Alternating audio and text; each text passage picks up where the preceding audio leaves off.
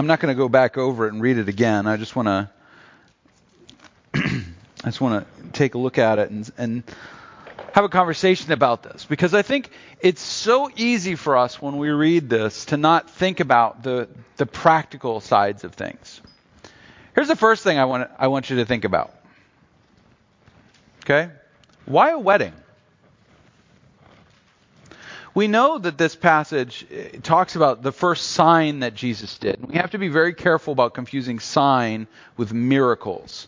Most people see sign, they read miracle. That's not what is being pointed here. John actually several times very specifically uses the word sign. He indicates something that indicates an aspect of Jesus' ministry. That's what a sign is. But why a wedding? What do we know about weddings? What do we know about weddings? They're happy occasions. Okay. What else? All right. Union between man and wife. Okay. Rob? Forever and making love. All right. Loving forever. Absolutely. Other things? Start of a new journey. Bring two different families together. Okay. Is there one way to do a wedding?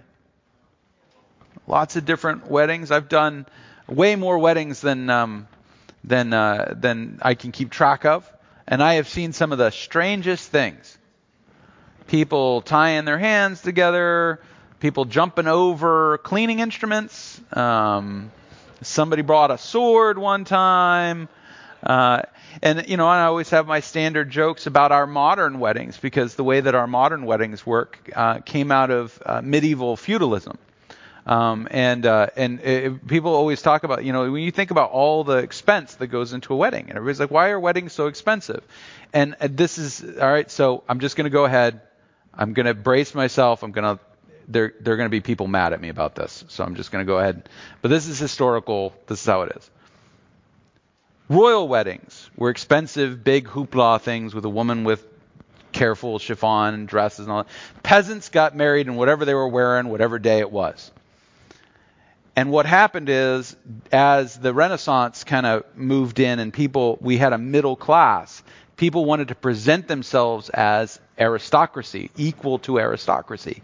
And so they started to do weddings that looked like noble weddings. And that's really where a lot of our wedding traditions work. For example, how many of you have been a groomsman in a wedding? Okay. What is your job? To stand there. At least the bridesmaids, they get to walk down the aisle. Most of the time, the groomsmen don't even get to do that. The groom says, the bride's here, okay, everybody just lines up, and then you stand there for 20 minutes. You know that their original job, do you know what their original job was? No, it was not just to act as witness. It was to kill anybody else who tried to steal the bride. They were the guardsmen. That was their job. They were the guards of the ceremony. They were called the groomsmen because they were all equestrian. They could all ride horses in nobility. That was the kind of the thing, and so they were all groomsmen. It didn't mean that they were groomed. Right? Groom in the ancient world, or the medieval world, grooming was something you did to horses. And it was like, oh, he's well groomed. Nay. All right. That was the groomsman's job. Do you know what the bridesmaid's job was? To make sure she got there. All right, they were, kind of making sure that the bridesmaid's family was generally, the bridesmaids generally were drawn from the groom's family, and the idea was they were an escort. They made sure she didn't run off and marry some other guy, and run off into the woods and marry some other guy and get away from the legal contract, which is really what the ceremony was about. So our medieval marriages, they are still very much, the whole veil thing, My wife had a veil I could see through. I wasn't going to trust them. I read the Bible. There were stunts people pulled where they stuck another girl in there. I'm making sure I marry the one I want to marry. But the veil, that was, protection and innocent. White means innocence and all these things. Our way of marriage is a little bit different, but there is still primarily the same thing. Now, it might fascinate you to know that the Bible contains no wedding ceremony plan. There is nothing in the Bible that says this is how a wedding works. In the ancient world, going way back, way back, all right, Bronze Age kind of thing, what happened with weddings normally was that there was a contract, a plan for the wedding, and usually the groom's family and the bride's family would negotiate a contract. The bride usually didn't have any say in it. And they would negotiate. She had some say in it because she obviously had access to bladed weapons. We'll just leave it at that. But they negotiated the contract, and then she would stay at her father's home. And when the groom was ready, he would come, and they would throw a party, and that was their wedding. Right? That was pretty much what happened. By the time we get to the time of Christ, Jewish weddings have become a big thing. How many have ever heard a Jewish wedding? They go upa, right? The huppah, right? There's all this stuff, and Greek weddings do the same thing. Upa, right? This is the idea of the union of the two people. This is really what it is. There's different things. Jewish weddings, you go to Jewish wedding, a lot of time there'll be like a pavilion over them and stuff like that.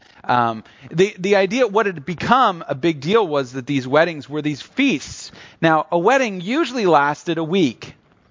Now, that didn't mean that everybody was there the whole week. But you had basically a week where everybody who knew you could come through and congratulate the married couple and all that stuff and make sure everything was good and drop off gifts and those kind of things. And it was the job of the groom's family to provide everything for that wedding. And so when you hear when Jesus tells parables about weddings, Jesus seemed to know weddings pretty well. Now, given the number of siblings that he has, that's probably why. He has several brothers, at least two sisters, half brothers, half sisters, the natural children of Joseph and Mary, and he seems to have participated in these weddings. He also seems to have had a pretty extensive family, and so this is one of those weddings. And so a wedding would go on for a week. And you'd be invited to go to the wedding, and the idea was that the groom would provide everything for the wedding. Now, what's interesting about the wedding here, which I find very interesting about this wedding, and I wouldn't take a bullet for this, but there are two things that happen in this wedding. First, in Greek, the wedding is referred to as chamos. All right. Now, chamos is a singular word. Normally, when you speak of a wedding in Greek in the first century, you talk of a chamoi, a plural, the joining of two. All right, not a single joining, but the joining of two. It's an interesting little grammatical thing, coupled with the fact that there's no father of the bride or groom in this situation. Normally, there would be parents at this wedding. There would be a father at the wedding. So, although I would not take a bullet for this, I suspect that this is one of Jesus' sisters or cousins' weddings. And that Mary is there as the head of the household. That's why she's constantly being called Mary, the mother of Jesus. Now, I obviously can't prove that, but it's very odd that the people that are mentioned in this narrative are not the father of the groom or the father of the bride. Not mentioned anywhere. Instead, we get Mary, the mother of Jesus. We get some servants. We get a head butler, all right, and then we get the groom, right? So you get the master of the feast. That's the head butler. He's in verse 8 and verse 9, and you get the bridegroom. But you don't get the father of the bride. So possible that this is one of Jesus' family members, and Mary is the matriarch of the family. And if you want to catch up on Mary, I did a whole series on her back around Advent and Christmas season about this kind of extraordinary woman. So they're at this wedding, and now, contra my position, here's one issue I have, that maybe Mary is not in charge of this wedding. Can anyone guess the reason I might say Mary is not in charge of the wedding? They ran out. That's exactly right. No mom is ever going to have a party that runs out of things.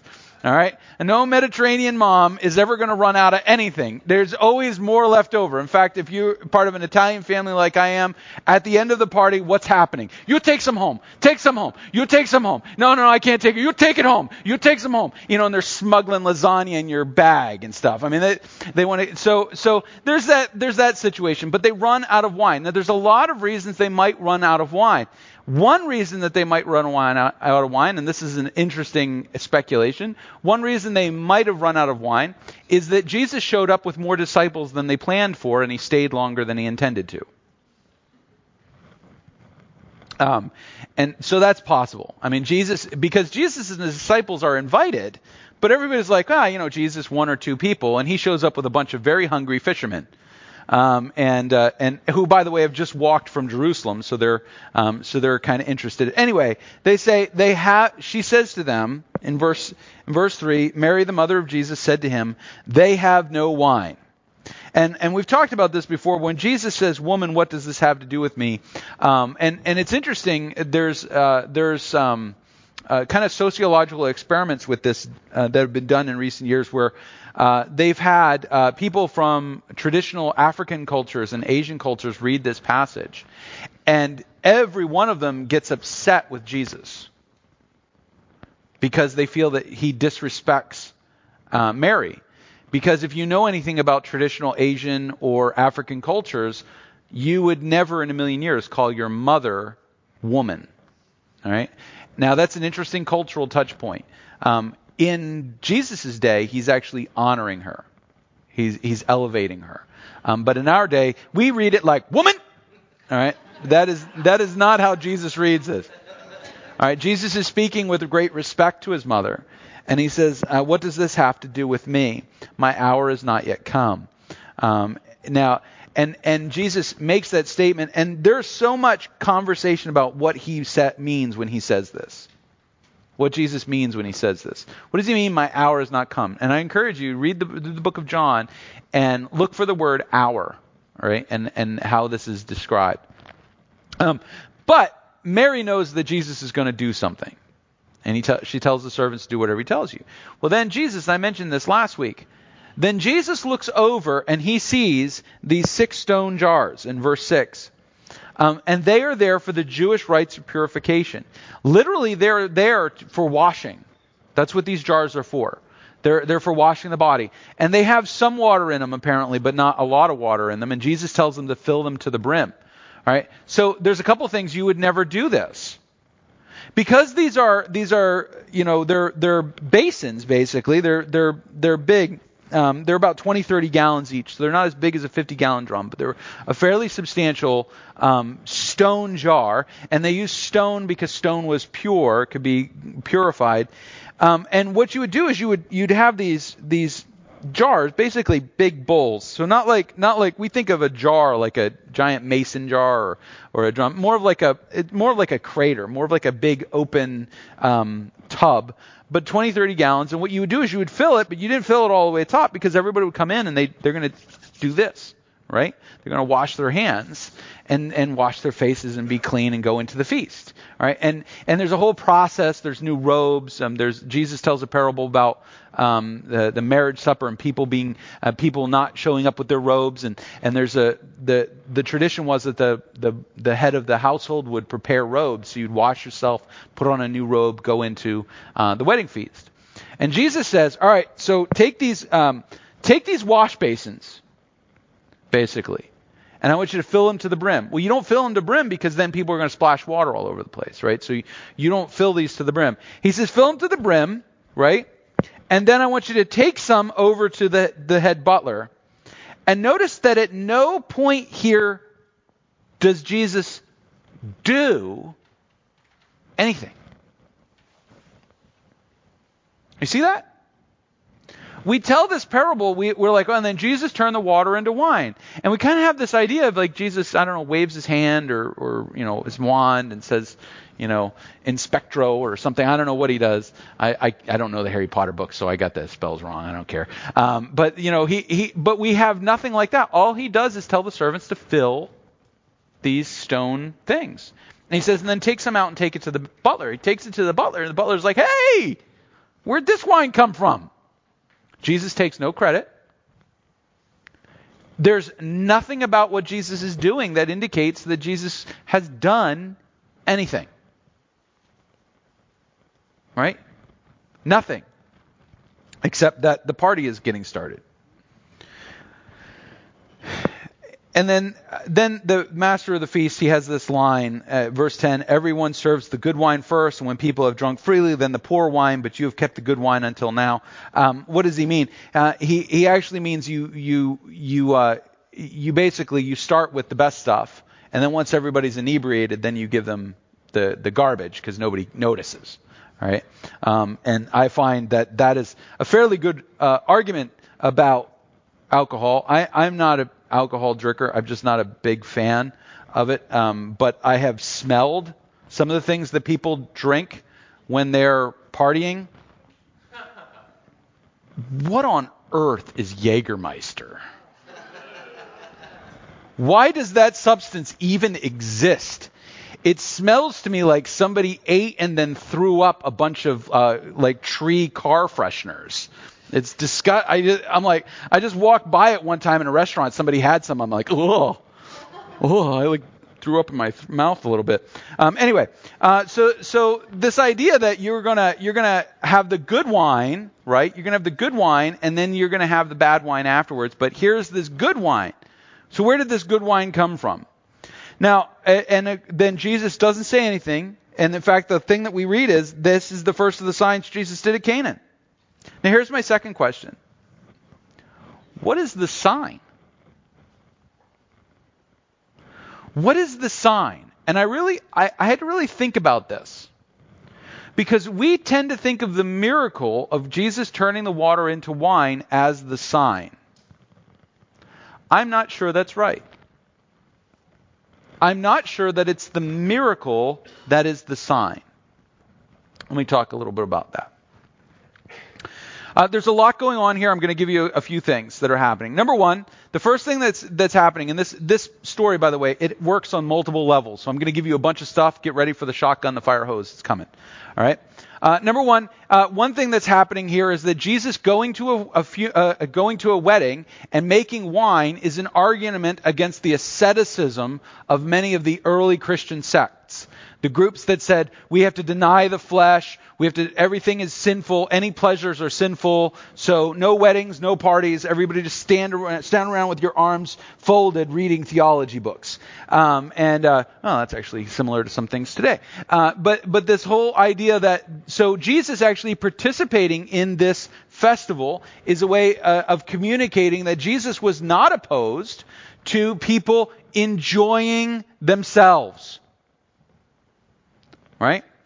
So often Christians are like, well, Christians do not party. You know, the old line. I don't drink and I don't chew and I don't run with girls that do. But the idea that Christians are not allowed to enjoy themselves, we only when everything is in ordnung and done correctly. Instead, what we have, again, what's happening, we have a resonance of God's creation. John chapter 1, we have a lot about Jesus in as the creation, right? We have resonance of Genesis chapter 1, God creating the world and the light and all of those things, and that is resonating in the first chapter of John. This chapter of John has a kind of curious situation where it seems to resonate very loosely with the story of Noah, which is weird. You've got water and you've got wine, and there's no analogy there, but John seems to kind of loosely structure things according to the biblical narrative. And we have this idea of redemption of the idea of wine. And I want to talk a little bit about this question because it comes up. You know, there was a pastor I followed years ago who used to say, the Bible does not say that drinking beer is a sin. Light beer, however, is questionable. I want to talk a little bit about this topic of wine because it comes up. There's a whole bunch of people who talk about, you know, this, and they go, well, what Jesus did was Jesus didn't make wine. He made grape juice. Sorry. No. All right, Jesus makes wine. There is no distinction in the ancient world between. There was no such thing as grape juice until a guy named Welch's invented a thing called grape juice. I'm not making that up. It was invented so there wouldn't be alcoholic wine in communion, and it was the whole idea of pasteurizing it, making sure that it wasn't fermented. Now, wine was wildly diluted in the ancient world. So when you made wine, you didn't drink what gets served at liquor stores and grocery stores today that's like 18-20% alcohol. You would not drink that straight in the ancient world. You just wouldn't do it because alcohol dehydrates you, and you don't want to be dehydrated. So you would mix the alcohol, you would mix that wine with water, and what it did was the alcohol in the water, the fermentation process kills bacteria and it becomes very antiseptic. And so you mix that with your water, and if you have dysentery or something in your water, it kills the water. Okay, so this is what you're doing. It's a way of drinking things, and also water is boring. Right, so a little bit of flavor is not a bad thing, and so I want to share with you just a couple things, and you can write these verses down. You can take a look at them along the way. But when God describes wine, there's two ways that He describes it. In Psalm chapter 4 and verse 7, you have put joy in my heart because of wine. You put joy in my heart. Psalm 104 verses 14 and 15. You have brought forth the grass of the field and wine to gladden the heart. You brought food to fill the stomach and wine to gladden the heart. I think my favorite is from Isaiah. I'm actually going to read this one. Isaiah chapter 25. It says, On this mountain, the Lord of hosts will make for all peoples a feast of rich food, a feast of well-aged wine, of rich food full of marrow, of aged wine well refined. So we have this idea of when Christ redeems and sets up a feast, He's going to serve wine. Jeremiah chapter 35 and verse 2 is another one. Go to the house of the Rechabites and speak with them, and bring them to the house of the Lord into one of the chambers, and then offer them wine to drink.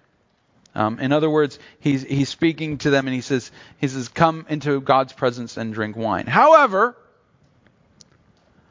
the other side of this is that wine is not universally celebrated. Because wine can also lead to drunkenness. Isaiah chapter 5. And verse 11.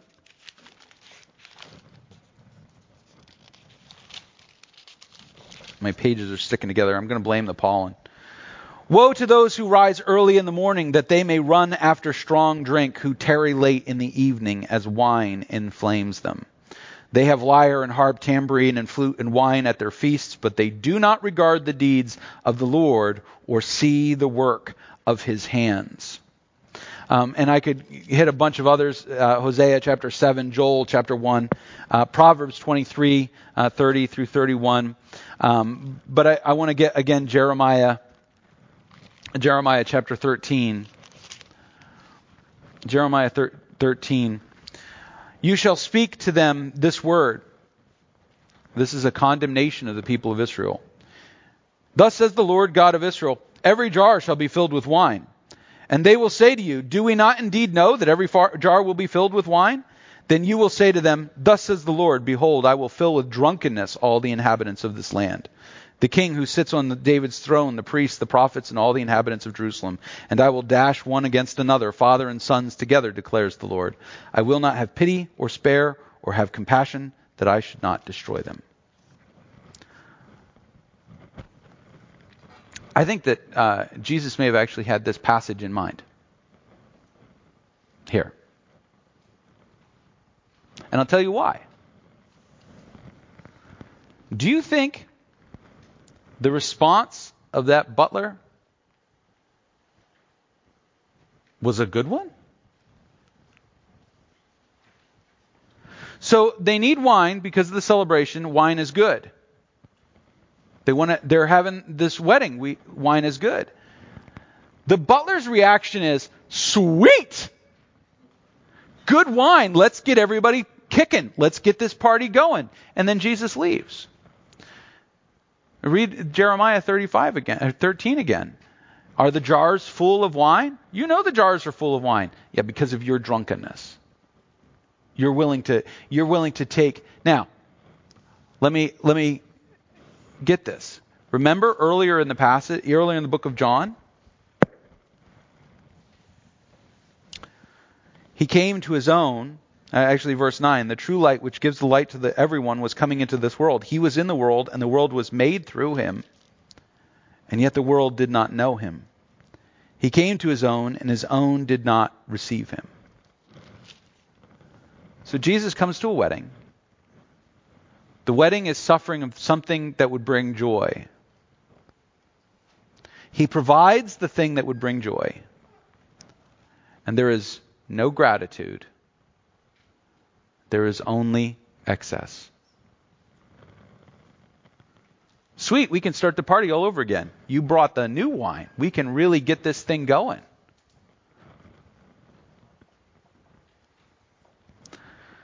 What is the sign? The sign is that the people did not see him. The sign is not the miracle. It is that when Jesus did the miracle, all they could think about was themselves. No gratefulness, no thankfulness, not even a question of, hey, who brought this wine? It was just assumed this is for us. This is ours. We can use it. We can consume it.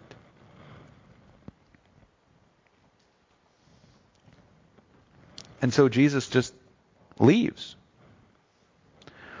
This is the first of signs that Jesus did at Cana in Galilee, verse 11, and manifest his glory, and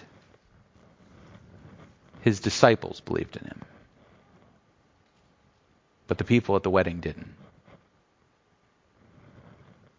It doesn't say many followed him after this. He went in with a group of disciples. He did a miracle. The people didn't even note it, didn't even acknowledge it, and he left with the same set of disciples. The sign was that people were not going to see. The sign was, it doesn't matter how miraculous and how beneficial to us it is that Jesus does things. Sometimes people just see themselves. Sometimes all they see is that we deserved this wine. So glad Jesus showed up to give us what we deserved. And as a result, they don't change. Jesus was in their midst, and they didn't change. Jesus did a miracle in their midst, and they didn't change.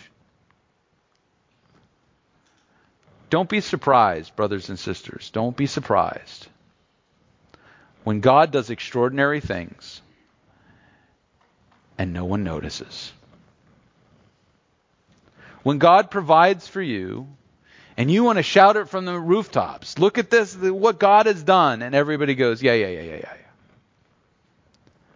Don't be surprised that people miss the supernatural. The Bible is full of people missing the supernatural, and I don't know why we miss them so much. Here's a great example. Moses parts the Red Sea. People of Israel cross the Red Sea. And the Egyptians still go after them. Think about that for a second. Wouldn't you think people of Israel crossing the Red Sea, Egyptians riding down with chariots, Pharaoh going, get those Egyptians and Israelites, and somebody would have gone,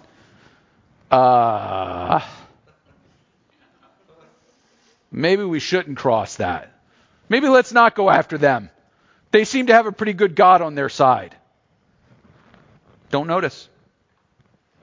How about the Israelites, though? We're hungry. Bunch of 3-year-olds. We're hungry. All right, I'll send you bread. I'll send you manna every morning. All you got to do is go out and collect it. You don't have to plant it. You don't have to raise it. You don't have to prune it. You don't have to do anything. This is the ultimate product, right? Just shows up every morning. This is boring. Can you give us something else? Okay, I'm going to send quail. Flocks of birds fly through every night. You just grab your birds and roast them. Do you have a salad?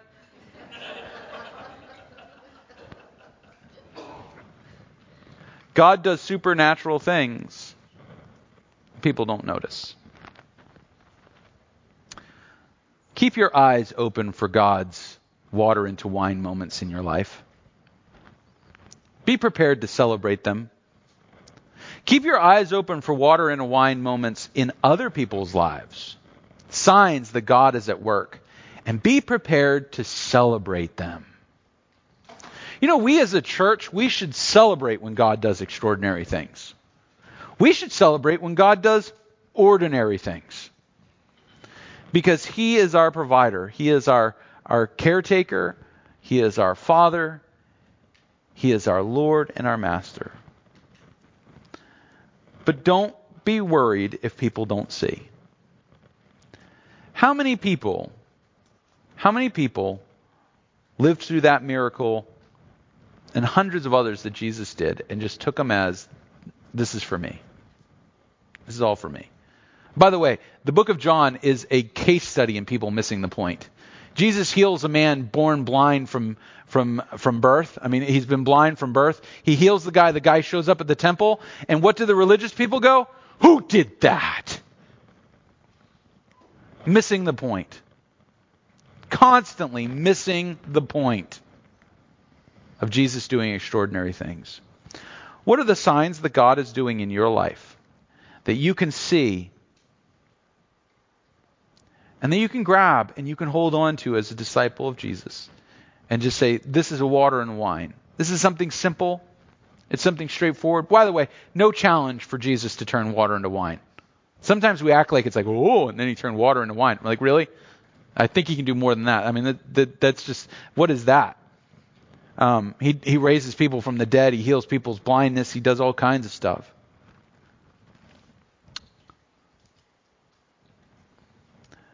Be willing to see, because if you don't have your eyes open for the times when the water turns into wine, you don't have the eyes open for the signs of Jesus' presence, before too long, you will take God's blessings and you will use them for your own excess.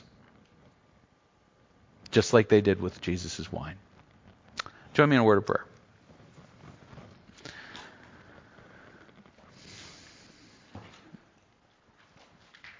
Father, help us to be aware of the stone basins you fill with wine in our lives. The provision you make for others through us. The provisions you make to us. May we bring glory and honor to you as you manifest your glory in our midst. And may we celebrate what you are doing. May we be aware of what you're doing in other people's lives and celebrate it. Exalt your name in the lives of those around us. We pray this in Jesus' name. Amen. There's a bunch of stuff going on. I just want to